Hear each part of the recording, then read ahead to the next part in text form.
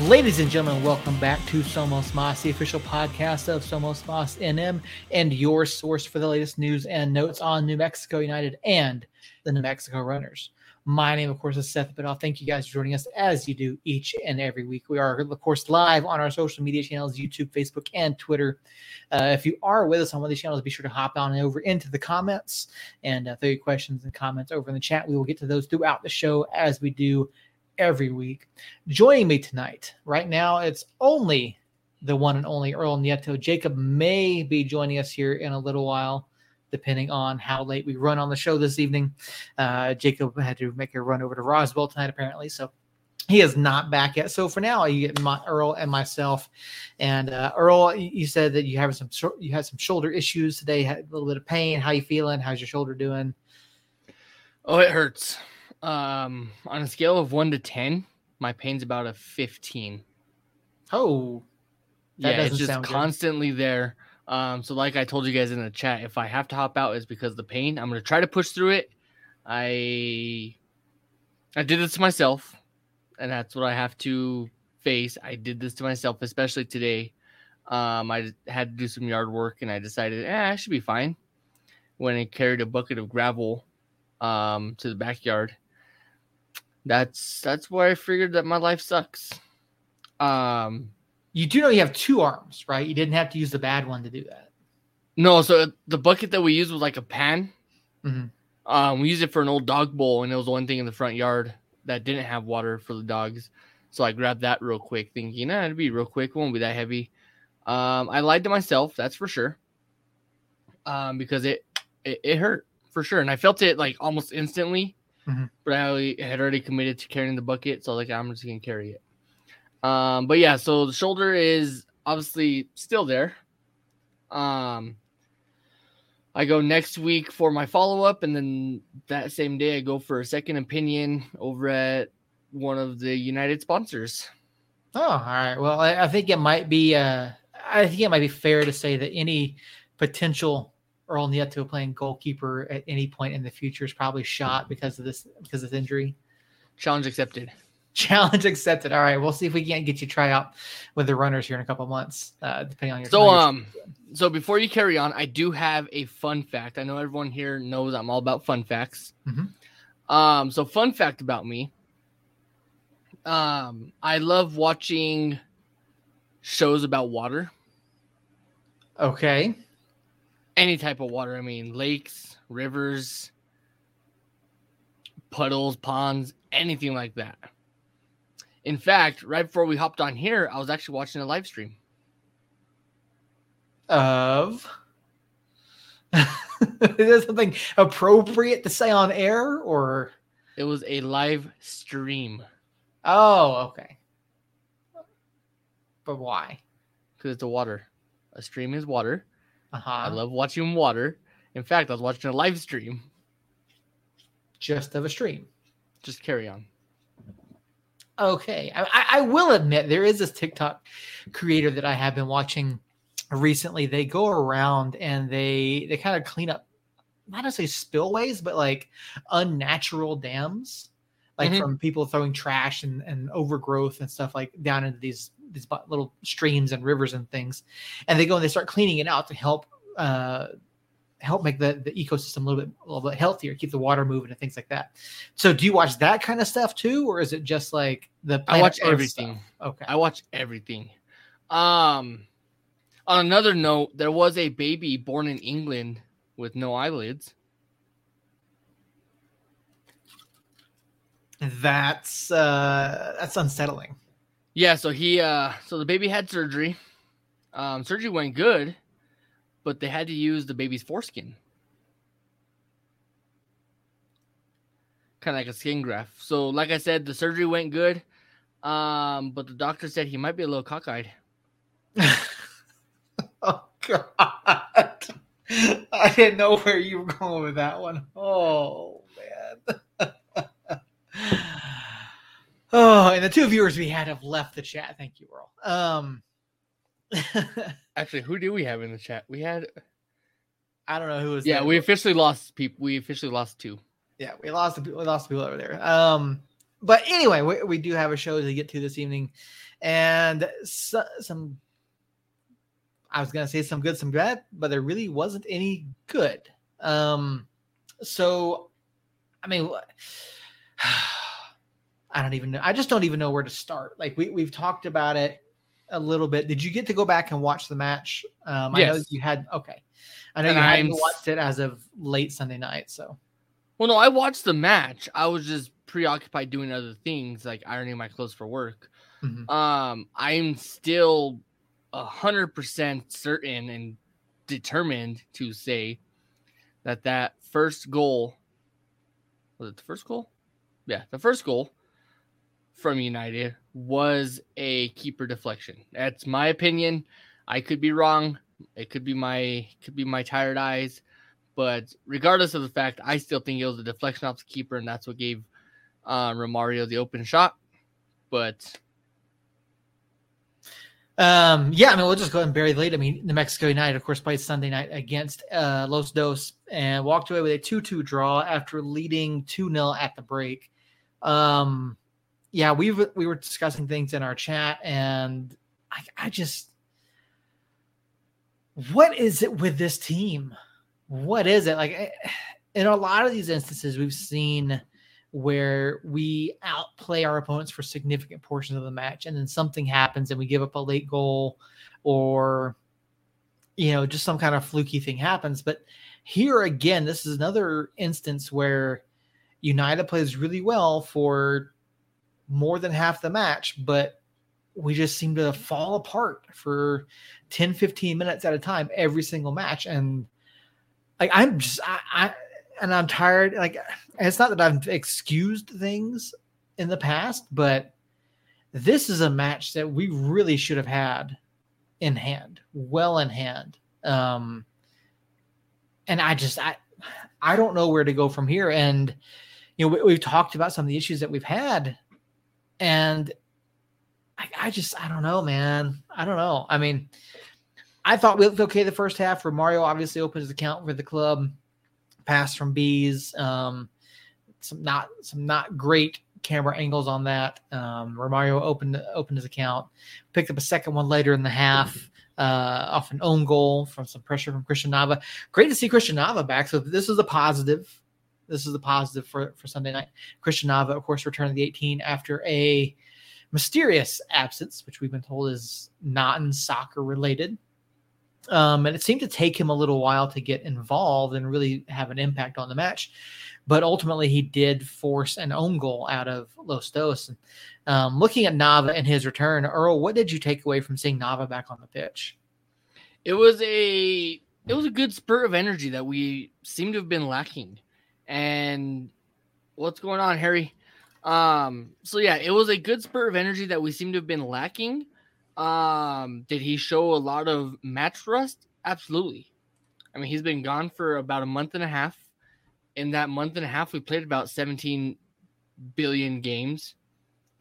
So in that time, we've played about 17 million games. So yeah, he definitely had rust. I mean, but for him coming in for the amount of time that he did, he actually did decent. He did really good. He was still on the ball, still attacking. He did get beat a couple times, but overall, I think he was still really decent. Yeah, Nava looked pretty good. And that was a comment that I had made both on Twitter. I think I made it in our group chat as well. Was that he looked rusty. You know, you could tell that he hadn't played in a while. And it certainly seems like it was because obviously he hadn't played in a competitive match in well over a month. And so, yeah, you could see him play into the match. And then right there, right before his goal, you could see him, you know, making some moves, have showing a little bit of that technical ability that we know that he has to break some ankles, get to a dangerous position. And when he first got that second attempt he made, at first I thought it went through and hit the far post and bounced back out, just because of the sound that it made, you know. But when you watch it slow enough, you can see that it clearly goes off the Los Dos defender and into the goal. And so a little bit of fortune there for New Mexico United. And Yeah, I mean, as a whole, we looked pretty good in the first half. We saw some pretty good movement. We saw Romario doing some good things. We saw Nico doing some good things. And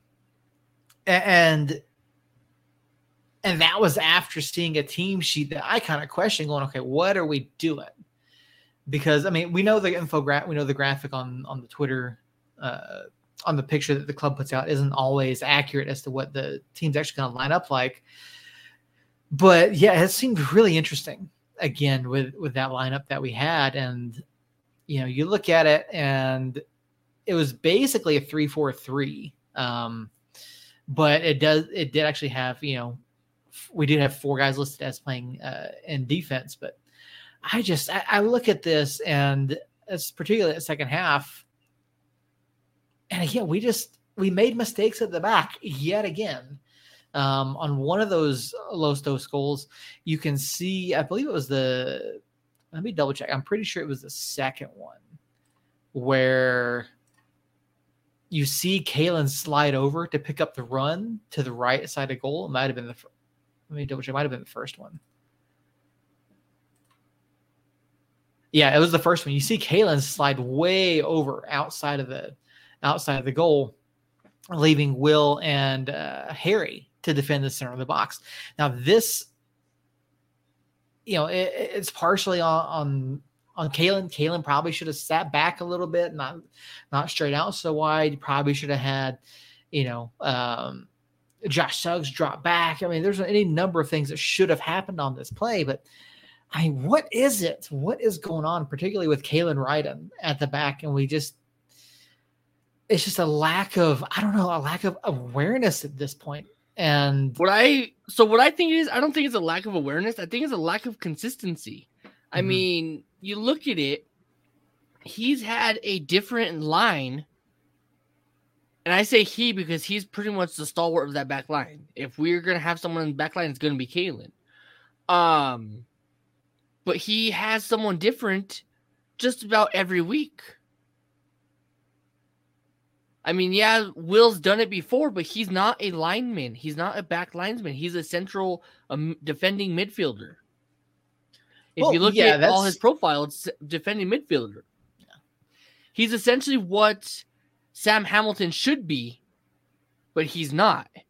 They have him playing on the back line where he gets beat. They have him playing on the back line where he doesn't have the pace to keep up with the attack that's coming towards him. And then, for lack of better words, he panics and then doesn't know what to do. But when he's playing the midfield like he knows how to, we're solid. So if we were to have a solid back line, even if you go with the same formation that Twitter showed where he had 2-7-1 or whatever the hell it was, you think I'm kidding too. No, it looked like a 2-5-1-2 if you look at that. Yeah, it was something dumb. It was something like, I was like, what the hell is this? Yeah. And actually I said that with more colorful words. Even with that formation that Twitter put out, where's Ratty? Right. Why don't we ever see Ratty? If we're short on the back line, why are you going to take someone out of their playing position where he specializes in defensive mid and put him on the back line when you have Ratty, you have Josh, you have just about anybody else, but we keep seeing someone being pulled out of position. And I hate to make this, and I'm probably going to get a bunch of heat for this one, probably get a bunch of flack and shit from it, but it's okay because that's my job. Essentially, what we're doing is what Rick Shantz is doing with Phoenix, where he's pulling Santi off of the attacking field, off the attacking side, and put him on the back line. We're taking someone out of their special position, their specialty position that they're specialized in, and put them in a position that they are somewhat familiar with because they did good in training 2 days out of the week. Yeah, I mean, Will and Sam are clearly, they are midfielders by trade, but when you look at the early season, particularly this year, I mean, Sam is a guy who, before he got hurt last year, basically transitioned to the defensive back to a center back role. If you look at how he and Will played earlier this year with all the injuries we had, they filled in the back and did really well. And the line looked really good with Will and Sam and Austin or Rosh, whoever that third person was playing that three back situation. But they had the third back. That's the thing. Right. The way we're playing on Sunday night or Sunday afternoon was we had Kalen and we had Will. Mm-hmm. That's who we had. Was our back line was 2. And then you had the 2 fullbacks who just... And then you had the 2 fullbacks to bolt up. That's not going to work when you have an attacking team like Los Angeles, who, they're 31, I think they are, in point standings. They're sitting in 8th or something like that. But if you give a team an opportunity to send 3 on your 2, you're going to get beat every time. Mm-hmm. Yeah, it's been, and honestly, the use of the fullbacks has not been working out well. We're not getting back in defense enough. We've seen some miscommunication issues over the past couple of weeks. We've seen a number of different things pop up, and for me, it goes back to when Kalen initially came back from injury. Now, and again, I don't think Kalen should be cut. I don't think he should be relegated to a bench guy, but he's not. For me, he's not the guy anymore. Will showed early this season that could be Will's line. Will could be the guy in charge of that defensive unit, and like I said, they did really well. But you look at the formations, you look at the choices, you look at the decisions that have been made on the pitch by the players, and just the awareness, the decision making, the recovery, the rotations. It's not there. It's not there, and what happens is that results in 10, 15-minute stretches where we look really, really bad at the back. We talked about the last, I think 3 weeks in a row, trying to figure out what is going on at the back. And, we've seen the mistakes from Kalen. We've seen the mistakes from Sam. We've seen the giveaways in the defensive third. And it's just ridiculous at this point. Midfield issues aside, we have now given up. Let me make sure I've got this right here. 2, 3, 5, 8, 10 goals in the past 10 matches. 10 goals in the past 5 matches. We've given up a third of our season's total of goals over the last 5 matches, basically. And there's no excuse for that. And I want to ask you, how many goals do we have, or how many goals scored on us have we allowed? Pulling that up right now. I thought we had 21 or 22. 26 now. 26. We've given up 10 of those in the past 5 matches. I know you like to say, Alex is making bad decisions, and you've tried to call him out and things like that. And on Sunday, Alex wasn't even in there. We saw Ford Parker get the start for some reason. Alex wasn't hurt. Alex is on the team sheet. And we talked about this either last week or in our group chat, saying, really, where does the keeper need rest? So what's the point? Why put Ford there in this match? I would have asked him Ford against Red Bulls, but I have an idea why Ford came in. Okay. Do I think he should have came in for the Red Bulls? Yeah, absolutely. Absolutely. That was a lower level team, very lower level team. That would have got Ford what he needed. I think that he came in on this match because of confidence, in order to keep his confidence high in case Alex were to pick up something. There have been a couple times that Alex does come up a little slow, come up a little gimped, a little sluggish. So this way, if that were to happen, Parker still has his confidence in what's going on. Was I upset that Parker got the start? Absolutely not. Absolutely not. The guy's seen a whole 4 matches, I believe, in 25 games now that we've played. Mm-hmm. So was I okay with him getting the start over Alex? Absolutely. Do I still think, as much heat as I've given Alex, as much shit that I've talked about him, do I still think he's our keeper? Absolutely. Do I still think he's top 5? Absolutely. Does he come up in some clutch saves and clutch moments? Yes, he does. He showed it a couple weeks back when we saved that penalty, I think, against Orange County. Mm-hmm. I believe it was. So Alex still has the ability to lead that, to stand in the sticks and take care of business there. Do I think he makes some mistakes and makes some stupid decisions, like decides to scissor kick the ball when he could have just stayed in his post? Yeah. But he's still our keeper, that's for sure. Yeah, I didn't necessarily have an issue with Ford starting. I mean, Ford has obviously shown that he is a capable netminder. He's done well in the 3 previous appearances for us this season. But I just felt it was I felt the timing was interesting. I felt like, again, it probably should have been the Red Bulls match. Give him that one instead of a match against a team like LA Galaxy, who is clearly fighting for their playoff lives. And Ford, I have to say, I mean, I felt like Ford did well. You know, the first goal, obviously the header into the upper 90, not a lot that Ford could do about that one, particularly given the angle that the ball was sent in from, and where that ball ended up going. And then for the second one, again, there really wasn't a whole lot that Ford could do on that one either. Which is, it's just unfortunate. I mean, Ford had a good game, came up big in the closing minutes as well. To keep the match at 2-2, because you look at the second goal and Perez, drives in on goal, beats Sam, and then Kalen kind of sort of does a half step up, doesn't really close him down, doesn't do anything, gives him a free shot basically. And I mean, maybe Ford could have played that one slightly better, but I get that's on Sam and Kalen.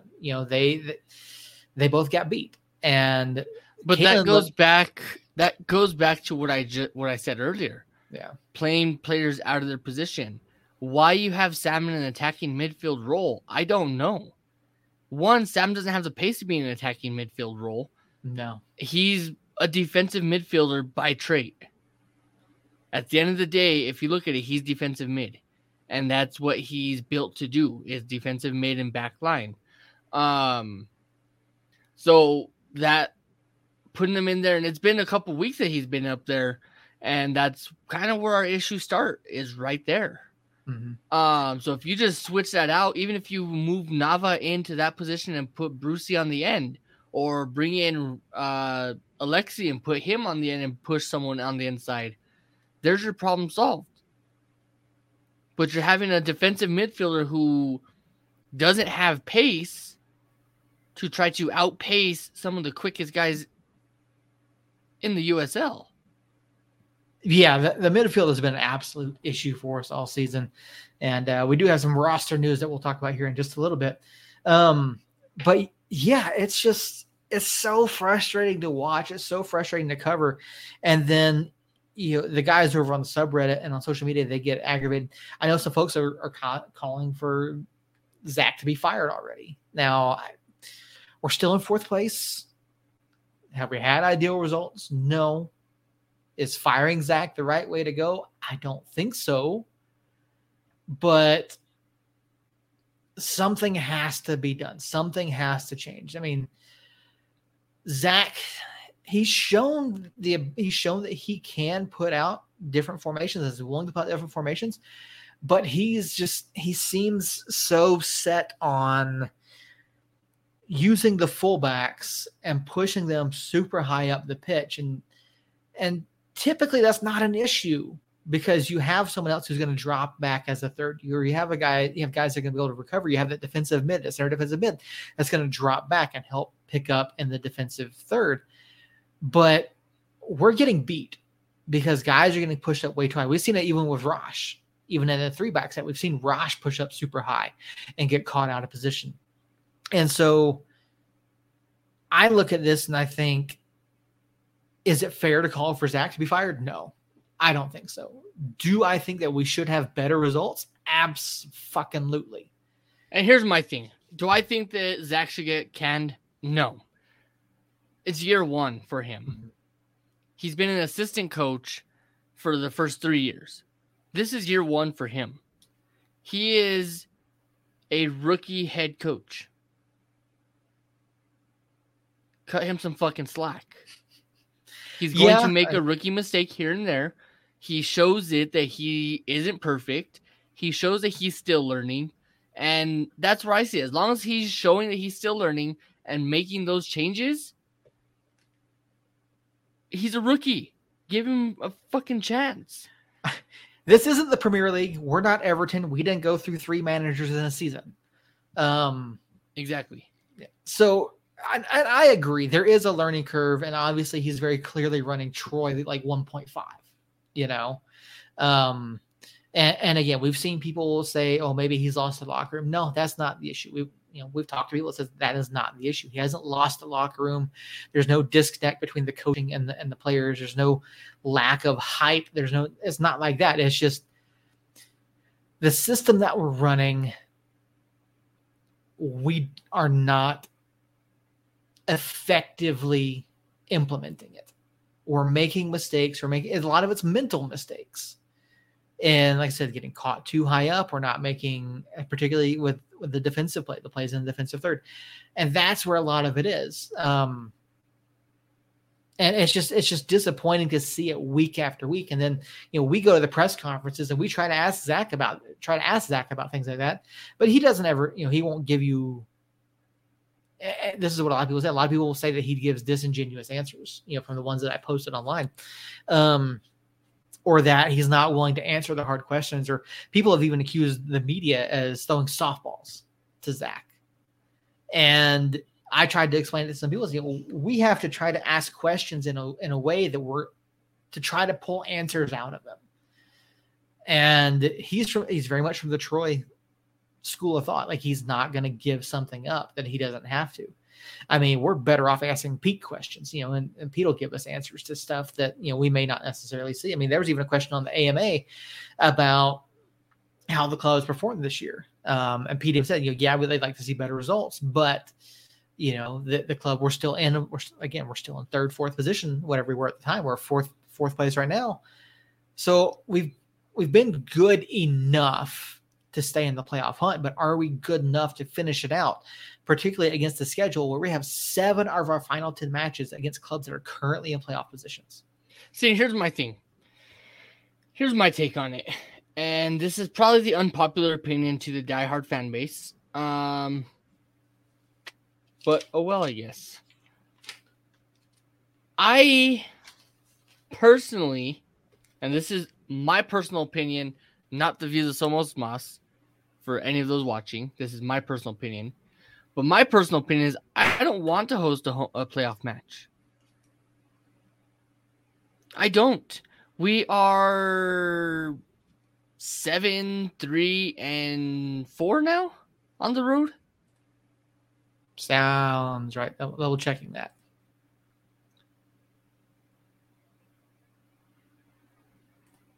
Yeah, 7-2-4. 7-2-4. I was very close. So we're 7-2-4 on the road, which means we've only lost twice on the road. We're like 3-4 900 at home. Mm-hmm. So I would much rather play a game where we're comfortable playing on the road, as opposed to being at home and jeopardizing the place where we seem to be cursed. Right? Yeah, I just don't know at this point. Like, I'm of the opinion that, hey, let's just, petition the league to play the rest of our season on the road, just because we seem to do so much better on the road than we do at home for whatever reason. Yeah, I don't understand it. I really don't. But speaking of away and different stadiums, can we give a shout out to Lou City? I mean, let's go ahead. And they're 14,671. Yeah, it's impressive. It was a nice draw for them over the weekend. First ever home sellout in the new stadium. So kudos to Lou City for drawing 14,000 people out on a Friday or Saturday night. I don't know what their result was. I don't know if they won or lost, but regardless of that, they won. I'm pretty sure they did too because they don't seem to lose, and Phoenix can't seem to win. But yeah, so kudos to Lou City, and now back to your regularly published broadcast. I mean, we can't really seem to win either, so you know. Well, we can win, just not at home. Yeah, obviously. Yeah, I don't know. Sunday was difficult. I've watched that match 3 times now, and I just keep going back trying to figure out. I watch the rotations. I watch what we're trying to do, and something's got to change, and it's got to change in a hurry. And unfortunately, United did make a change yesterday with the announcement that Carl Sainty, midfielder, is going on loan to FC Dallas affiliate North Texas SC for the remainder of the season. North Texas SC is, of course, a MLS Next Pro side. Sainty came in the offseason. He was a guy that Jacob and I saw real early on. We were both real big on. We saw the work ethic. We saw his ability on and off the ball. But he just wasn't getting time. He wasn't getting minutes. And so, I hate to see him go, because he's a guy that I was really high on. Jacob was really high on. And I just, it doesn't make it. It's good for him because he's going to go to an opportunity where he's more than likely going to get a chance to play. Now, the loan is, of course, with the option to buy for FC Dallas.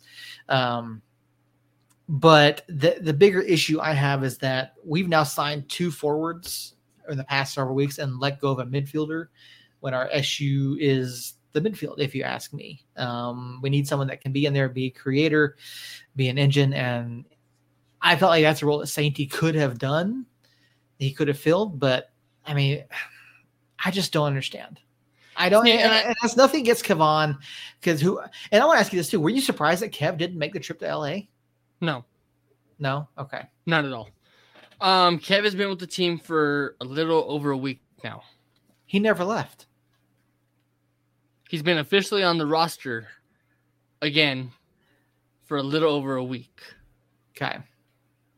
Do I expect him to play in a match or even be on the bench in a match after being on the team for a week? No.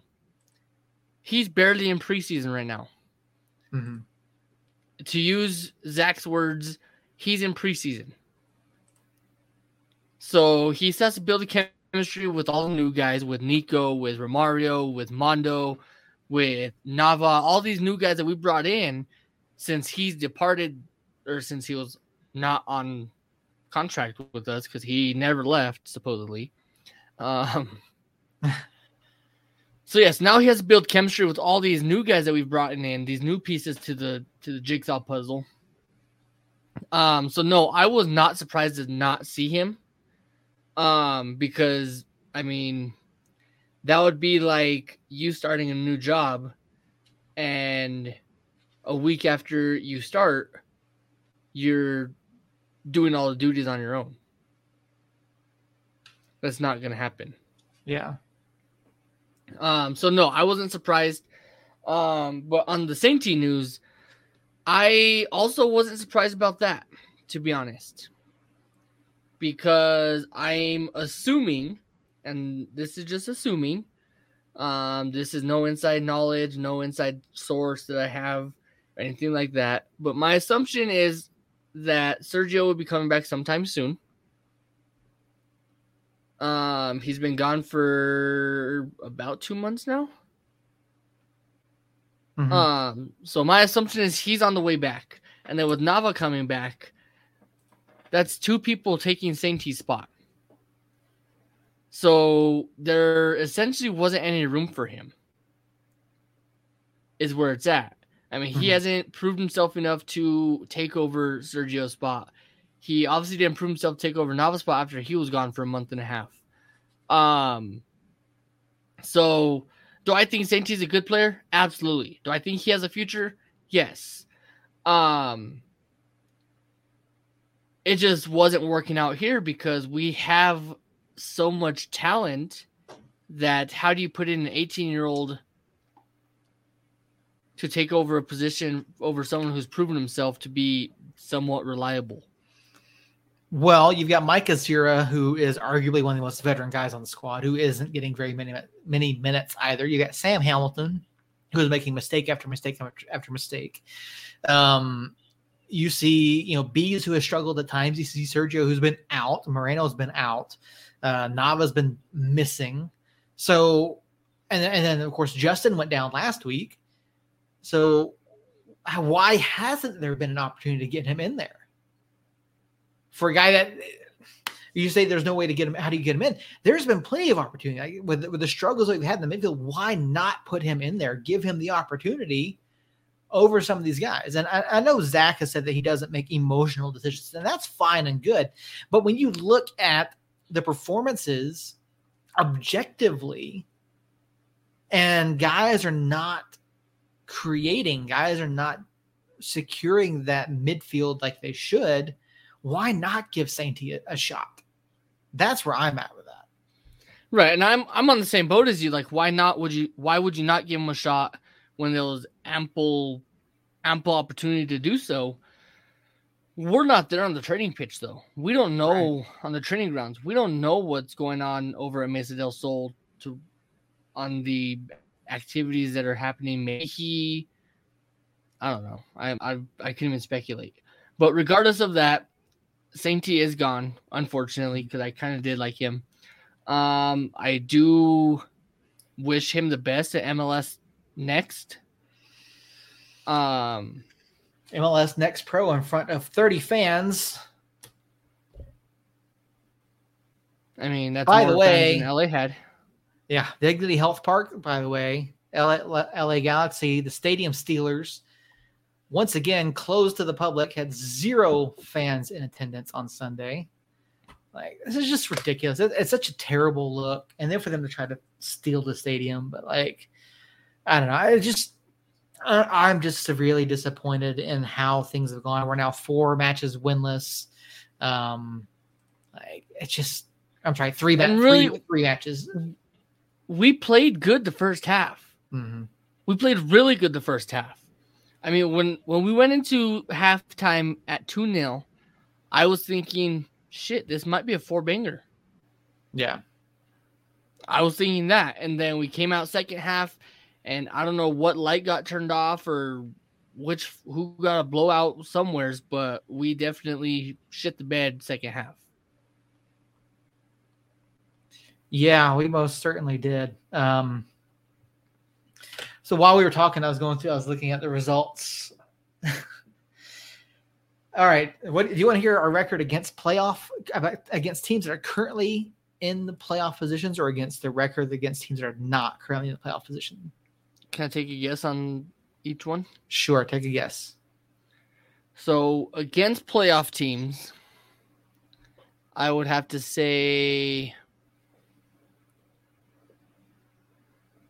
God, I couldn't fucking make a guess. Against teams that are currently in playoff positions, we are 2 wins, 3 losses, and 6 draws. Against clubs not currently in playoff positions, 8 wins, 2 losses, 3 draws. We're beating the teams we're supposed to beat. We just cannot make any sort of headway against the good teams in the league. And I think that's where Kavan's going to come in. We know that Kavan has a knack and tendency to score goals. Mm-hmm. He's the 3rd all-time leading goal scorer for United. There's a reason for that. So yeah, I think that Kavan will make a difference. Who he replaces, I don't know, because you can't take Nico off. I mean, he's your minus Justin. He's your club leading goal scorer. Mm-hmm. Do I want to say Romario? 4 matches in, do I want to say Romario? 4 matches, 1 goal, somewhat lackluster second half. Rumor has it his tent is still camped out over at Dignity Health Park. I think he replaces Romario, to be honest. All right, so Romario in 4 appearances, Romario has 187 minutes. Okay. So he's averaging, just over 60 minutes in that time. Now, the first 2 appearances were towards the end of the match, so those weren't full appearances. And he did get subbed off in both the other 2 as well. So, yeah, I don't know. Yeah, man. So if you're this perennial goal scorer named Romario Williams, and you get subbed off. You get subbed on the first 2 matches and subbed off the second 2. Mm-hmm. That's not really a good look. I mean, yeah, I get the first 2 because he was still trying to acclimate to the team, acclimate to the altitude, all that stuff that goes into professional soccer. Obviously, I'm not a professional sports athlete at all.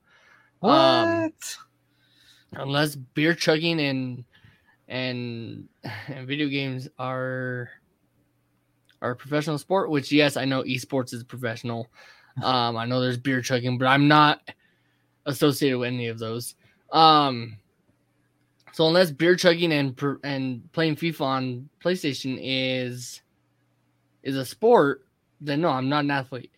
So Romario getting subbed off the first 2 full matches that he's played. That he was actually fit for it, ready to go, match fit, 90 fit, whatever they call it. For him to get subbed off both of those is not a good look. Because 1, you either get subbed off because you're tired, or 2, you get subbed off because you're not performing. I would hope it's because he gets tired, and I'm hoping it's not because he's not performing. We've obviously seen 4 matches, 1 goal. There's kind of a lack of performance there. Well, to be fair, I don't necessarily think Romario's a 90-minute guy.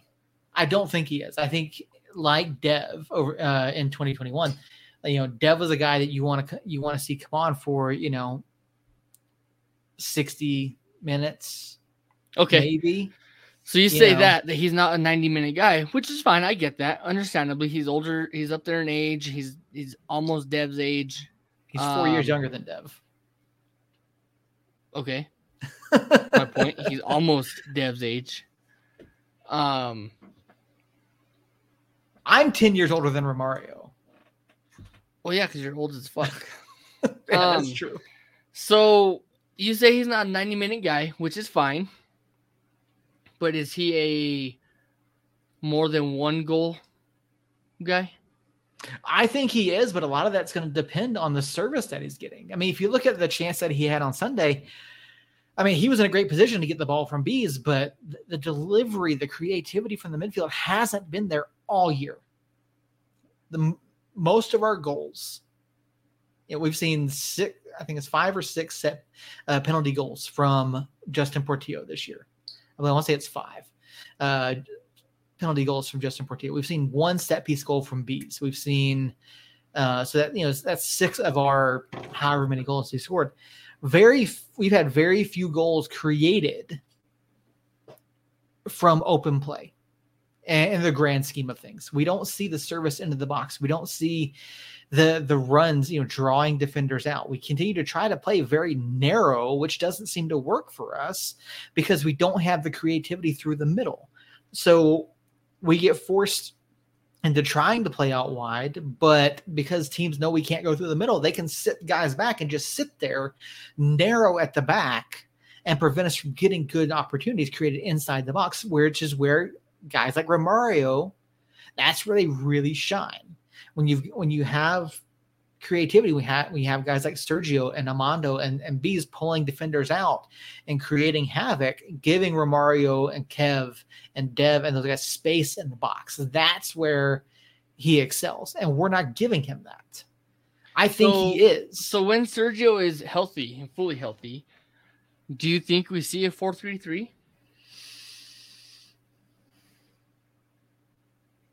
I think it's more of like a 4-1-3-2. No, yeah, I think it's something more along those lines, because if it's me, I want someone like Nico or Kev as my 9, and then I want Romario as my 10. Because Romario, he's a big guy. He's got the hold up play. He's got the ability to shoot, particularly from inside the box. That doesn't mean he can't score from outside, but I want to see him be in an opportunity where he can get the ball, turn and shoot, or hold the ball up just long enough to create a run or draw the attention for someone like Kev or Nico to make a run in behind. And that, like I said, that's where Romario shines. Romario is Dev younger with a higher ceiling. And I think if we can figure out the creativity, if we can figure out the chance creation, you could see Romario. I mean, obviously 10 matches to go. He's more likely not going to hit double-digit goals. But I think we could see him probably hit, get to 5 here in the last 10 matches, which would be huge, because then that opens up more opportunities for guys like Nico and Kev and Jerome to get in space, and even opens up, space outside the box for Bees or Mondo, So I think there's, like I said, if we can figure out the chance creation and the midfield issues, like, it's going to be a lot better up top. That's what I think is going to happen. But is it something that's going to change overnight? Is it something that's going to happen going into the midweek match tomorrow against Memphis 901? I don't know. I don't think so. Memphis is a very good club. And that's obviously the first of 2 matches this week.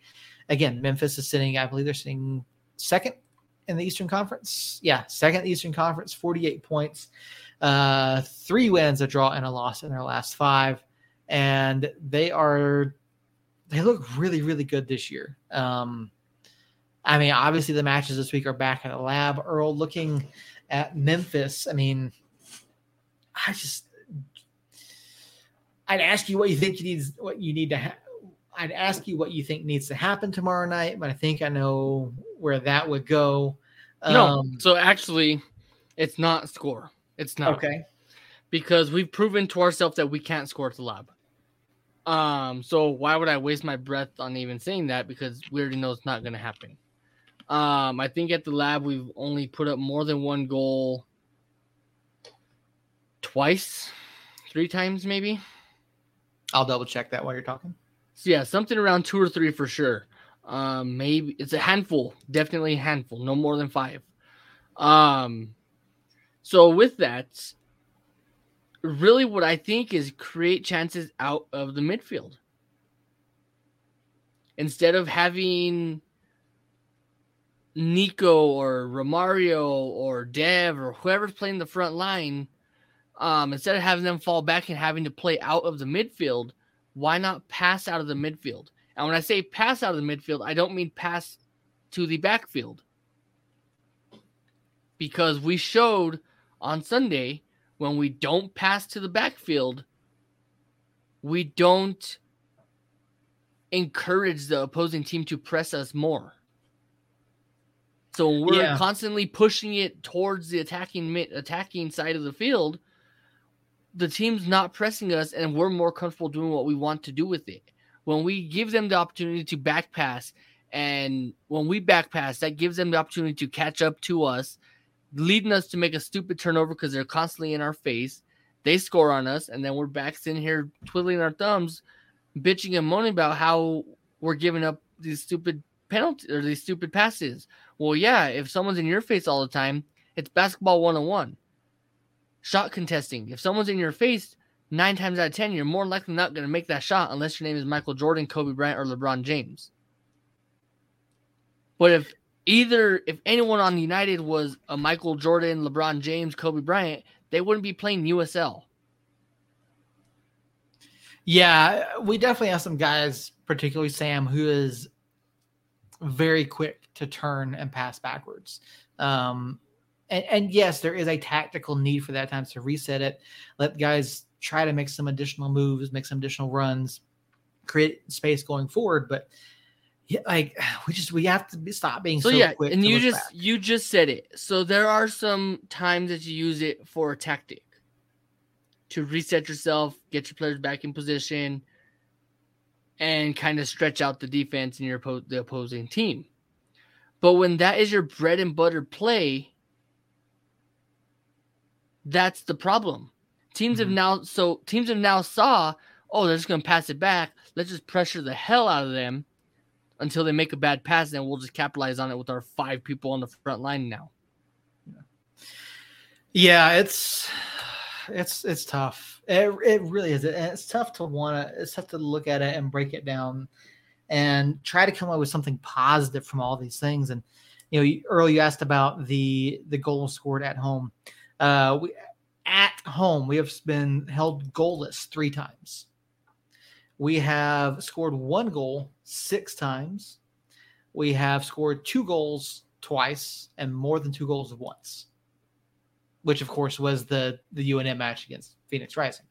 So yeah, we typically don't score a lot of goals at home for whatever reason this year. We just haven't, and we really haven't scored all that many on the road either. But we've done better on the road, I should say. Yeah, I don't know. I just don't know. We had I think it was an internal question about is the pressure of playing at the Lab too much for these guys at this point? And I think it's fair to ask. I mean, we have 10 matches remaining. The magic number heading into the weekend against LA Galaxy was 25, according to USL Championship. We picked up one of those points on Sunday, so the magic number now basically sits around 24, and it's still been beneficial with the other results from around the Western Conference. But I mean, 10 matches, 24 points as the magic number. I mean, that's 6 wins, 8 wins. I don't see that. I certainly don't see 8 wins out of these final 10 matches. But looking at Wednesday in particular. Hang on. Time out. We have a troll in the chat. Jerry, how you doing, buddy? Glad to see you. Our younger brother, Jerry. Things are not looking good, eh? Jerry, I'm pretty sure that's pot calling kettle black. I mean, unless I'm missing something about what's going on down south, I hear so. How is it down south, by the way? Huh? There you go. And I'm not talking about El Paso either.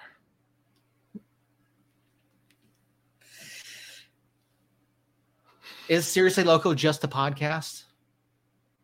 That's all. That's my question for you, Jerry.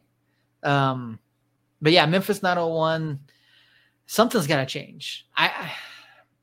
I think, and I really, really hope we go to a legitimate back 4 on Wednesday night. And I hate to say that, being at home, but I think we need it. I think we need a back 4. Sit Kalen, put Will in there, put Alexi and Will back there as your center backs.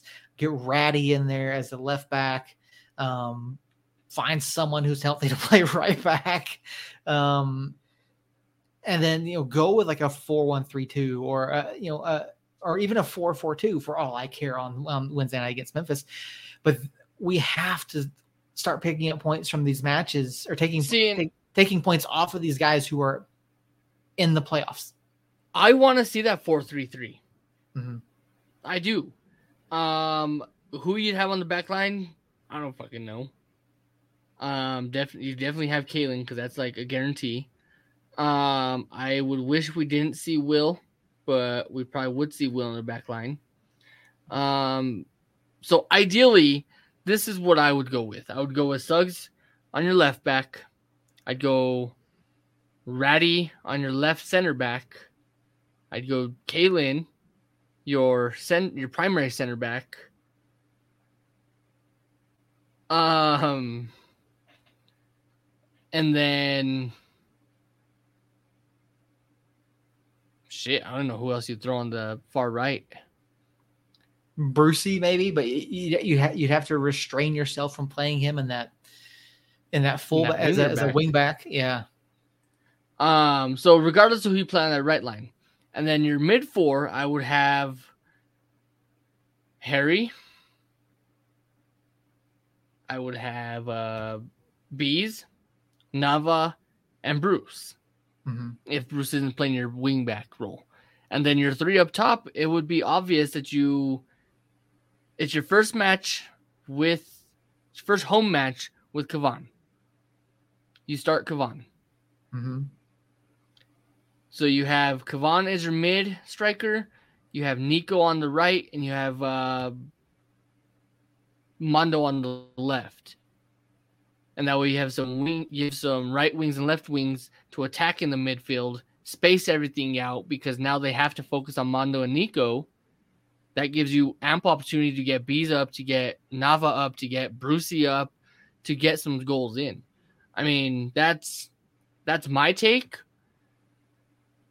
That's interesting. That's interesting, and I like that. I like the shout, but I think if you're going to do that, you want to do more like a 4-3-1-2, put Mondo in that cam role, and then have Nico and Kev up top. Because I think a Mondo in that cam creates a lot of interesting things. Now, neither Nico or Kev are great at hold up, but you've got a ton of pace. You've got guys all across the front that are going to have scoring opportunities. That could be really interesting. Let's see. Jerry 4-4 gets called. I watched that match. That was entertaining. Like I couldn't believe that match ended up 4-4. I was actually at the movie theaters with my wife on a date night. There you go. So I didn't watch it. Yeah, and looking at your back four, I mean, like I said, I put Ratty on the left, Will and Alexi in there, and then throw, like I said, Brucey out on the right, maybe, or Harry out on the right. I mean, so going back to mine, that back line, yeah, you could put Ratty on the left, Will and Kaylin on the middle, and then that gives you a chance to put Alexi on the far right. Yeah. I think having Ratty on the left gives you more overlap opportunities, especially on that left side, because he can drive all the way down. We've seen it happen. And I think it's a really interesting prospect to have, see Ratty in that role and being able to cause some havoc down there. So, and that'll give you the opportunity to have, so we went Ratty, Will, Kaylin, Alexi on the back line. Then you could have Suggs as your left in the midfield. You could have Harry, your mid left. Bees, and then Brucey or Nava, whoever you want to put right there. And then, yeah, you could put the 3 up top that I said. The Mondo on the left, Kavan in the middle, and then Nico on the right. Yeah, Jerry, we sound like a broken record. We really do. And it's aggravating. It's really aggravating. So anyway, score predictions for tomorrow night out at the lab.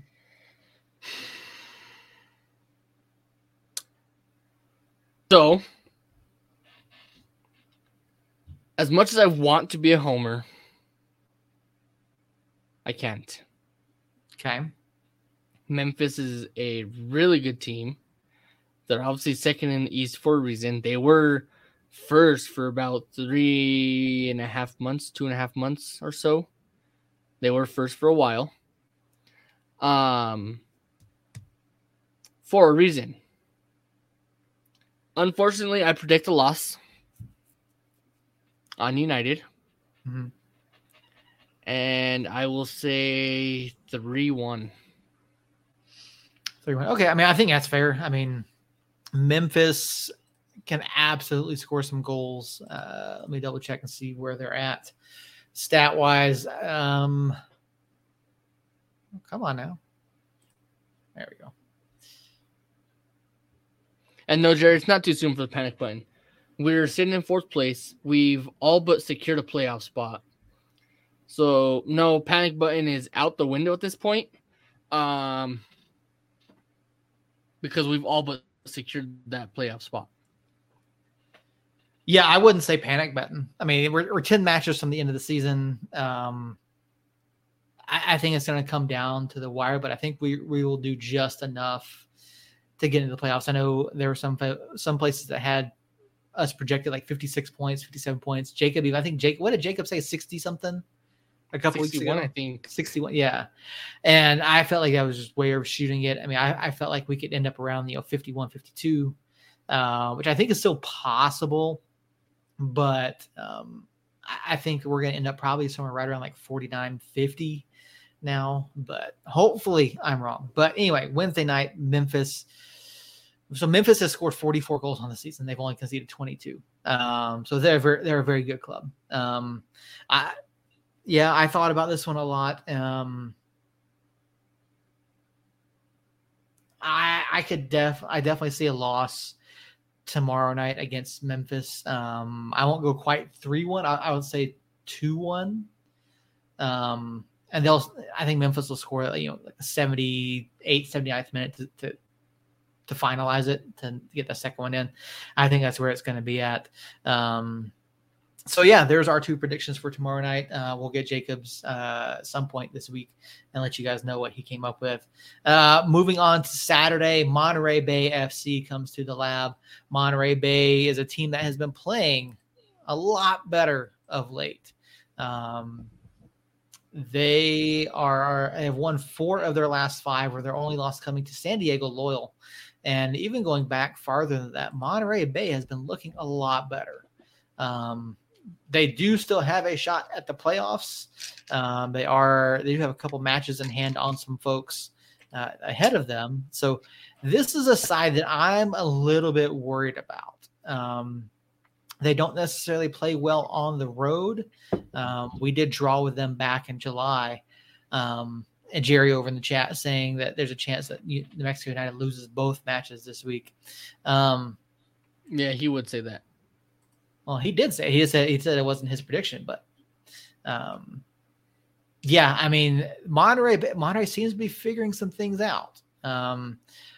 Looking at this one, I still feel like United is the better club. I feel like we've got a lot more going for us than they do. Obviously, Monterey does have guys that we're familiar with, like Sam Gleadle, Wilmer Martinez, Christian Valeski, I apologize, another guy that we should be familiar with, that have all gotten on the score sheet for Monterey Bay. And, I mean, is there anything that you've seen from them, Earl, that leads you to believe that they're a threat to United this weekend, or what's caused the turnaround for them? Well, what's caused the turnaround is their pace. I mean, they've definitely turned around their pace to where they pressure teams like no other. They're constantly in the opposing team's face, constantly trying to get the ball. When they turn it over, they're essentially beginning of the season Christian Nava. Mm-hmm. To where they turn the ball over, they also swarm to the ball to get the ball back. That's the dangerous part of it. So once they got that figured out to get back to the ball and just keep their head up, yeah, they became dangerous. Do I think Monterey Bay is capable of beating New Mexico United? At this point, anything's possible. I literally, I didn't watch it, but I watched the scoreline of an El Paso team scoring 3 goals in the second half on a Colorado Springs team who, has been struggling. 4 goals. My bad. 4 goals second half. So, yeah. Do I think Monterey Bay is capable of beating New Mexico United? Yeah, absolutely. Absolutely, I think they're capable of doing it. But do I think United's capable of beating Monterey Bay? Yeah, I do as well. So anyways, back to myself over here. That was a side tangent. So yeah, that's what makes them dangerous now, and what's getting them going is the fact that they have learned to pick up the pace and learn to send the long balls and turn around and get right back in your face when the ball's turned over to the opposing team. So yeah, that's what caused their turnaround. I think that was the second part to your question, but I'm not sure. No, that works. That absolutely works. Yeah, they've been playing a lot better. They're not necessarily scoring a lot of goals. Defensively, they've been better. They still have conceded a ton of goals on the season. I believe they're at 39 goals conceded. So they are a club that can be scored on. They aren't particularly great at the back. But I mean, they're a dangerous side. They really are. Obviously, again, looking back at some of the more familiar names that I mentioned, Christian Valesky and Sam Gleadle, a guy that, local guy from the Albuquerque Soul.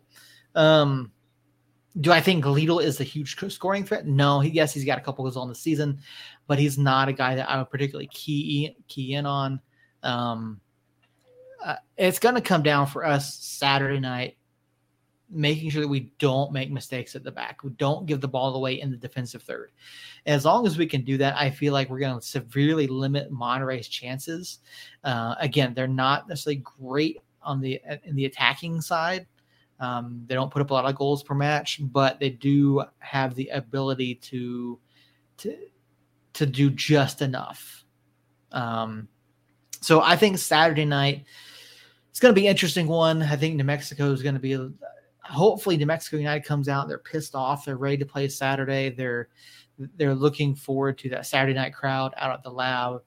And I see United getting this one 2-0 on Saturday. Okay.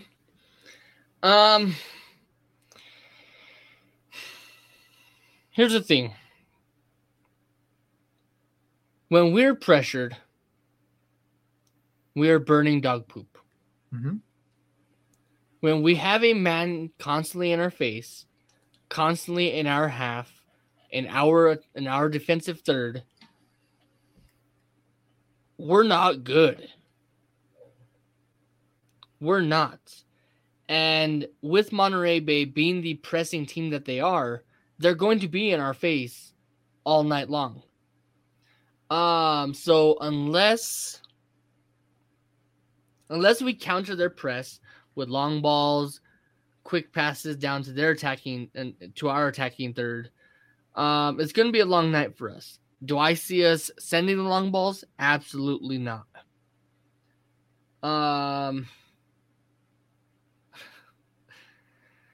Do I see us sending long balls like we were in the beginning of the season? No, I don't. Tired legs. The ball seems to be landing a little bit shorter. Every match that passes by, it gets that much shorter. So it's going to be a rough game for us. But I do think we get the win. I do think that Monterey Bay scores 2 in the first half. And then we come back out and we score 3. Interesting. So that's an interesting prediction there, Earl. You think we have enough to get 3.5 against a team that's not Phoenix? Mm-hmm. Absolutely. Absolutely. Because as much as people talk about Zach not being a good coach, calling for his head on a silver platter already, which is 1 season in, I do think he can still make adjustments, especially being at this stage of the season. You have the veterans like Kalen, Suggs, Dev, Mondo, who have been in this position. So they can rally the club around those 4 guys. And yeah, I think we can easily get 3 goals in a half. Absolutely. I mean, we saw 2 goals in a half. And then we kind of slowed off. We definitely could have saw 3. We definitely could have saw 4 in the LA game if we wanted to keep attacking like we were the first half. But that's the past. So yeah, my prediction 3-2, 2 in the first half for Monterey Bay because they pressure us a lot. We go into half, we make some good adjustments, some smart coaching, some rallying happens, probably some colorful words as well. Then we come out and score 3 of them. All right. Well, there you have it. 2-0 from me, 3-2 from Earl. Earl, real quick, while Jerry is here with us, El Paso's next 3 matches are San Diego, Phoenix, and us. How do you see those 3 matches playing out for El Paso? So they will lose to San Diego. Just because San Diego's a really good team. They'll beat Phoenix because it's Rick Kent, not Shentz. And is that El Paso match against us at home or that down is there? here? That is here. We'll draw. Okay. So 1-1-1. All right. I think you're a little bit more optimistic there than I am. As far as El Paso and what's going to happen for the next 3 matches, I see 3 losses for El Paso, but that's just me. I see if our match was down in El Paso, I would say a win because that's who we are. We win on the road. We don't score at home. So yeah, if it was down there in El Paso at Southwest whatever park, yeah, I'd call a United win. But because it's at home and because we love to give up late equalizers against El Paso in the 95th minute of 90, in the 95th minute of a 91-minute stoppage game, yeah, we draw with them. Yeah, I have a hard time predicting that El Paso Phoenix match because I don't want either of them in the playoffs. Yeah. But I don't know. I mean, Phoenix has moments, but Phoenix is not good at the back. El Paso is not good at the back. El Paso can score. They're just not good at the back. I think Evan Newton has become a bit of a liability, but yeah, I don't know. It's final 10 matches of the season. It's going to be real interesting to see what happens. We've got a bit of a congested schedule coming up. Might have some tired legs going on. 2 matches this week. 2 matches this week. Then we have Jerry. If you're talking about the one where Penis had Logan Ketter run up on the ground crying like a little baby, yeah, I did watch that live.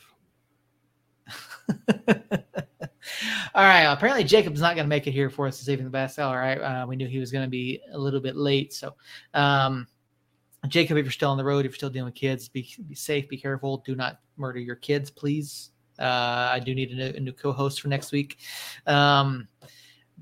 We do appreciate everyone who popped in the chat. Harry, Jerry, appreciate you guys being here. Appreciate everyone watching live over on Facebook, YouTube, and Twitter, wherever you may be. You heard it here. You heard our scoreline predictions for this week. We talked about the transfer of loan of Carl Sainty over to North Texas SC. And you heard our recap of the Sunday evening affair against Los Dos out of the empty Dignity Health Sports Park.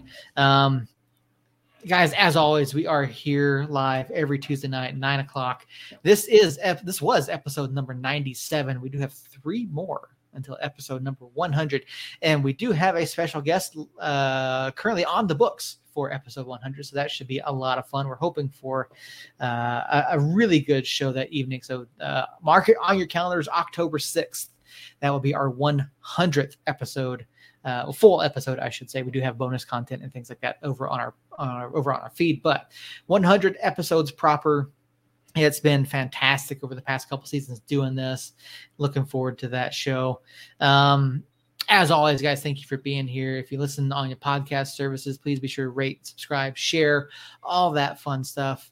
And so before you sign off, I heard you mention books. Okay, on the books, yes. Is this a call for Earl's bedtime stories? Yes, it is time for Earl's bedtime stories. I'm just kidding. I won't put you guys through that. I did make a vow to myself. Little did Seth know, little did Jacob know. I vowed to myself to be professional, and boy was I. No, you did. You did fantastic, and I appreciate you being here. I know your shoulder is problematic, so get some rest, Earl. And for those of you over in the chat, until next time, Somos Dios. You've been listening to Somos Mas, your source for the latest news and notes on New Mexico United, the USL, and the New Mexico Runners. All of our shows are recorded live on Tuesday nights and are streamed on our YouTube, Facebook, and Twitter pages. An audio-only version of the show goes live later in the week on all major podcast platforms. Our show is written and produced by Seth Bidoff, Jacob Terrell, and Earl Nieto, and is edited by Seth. All episodes are recorded and edited using StreamYard and Audacity.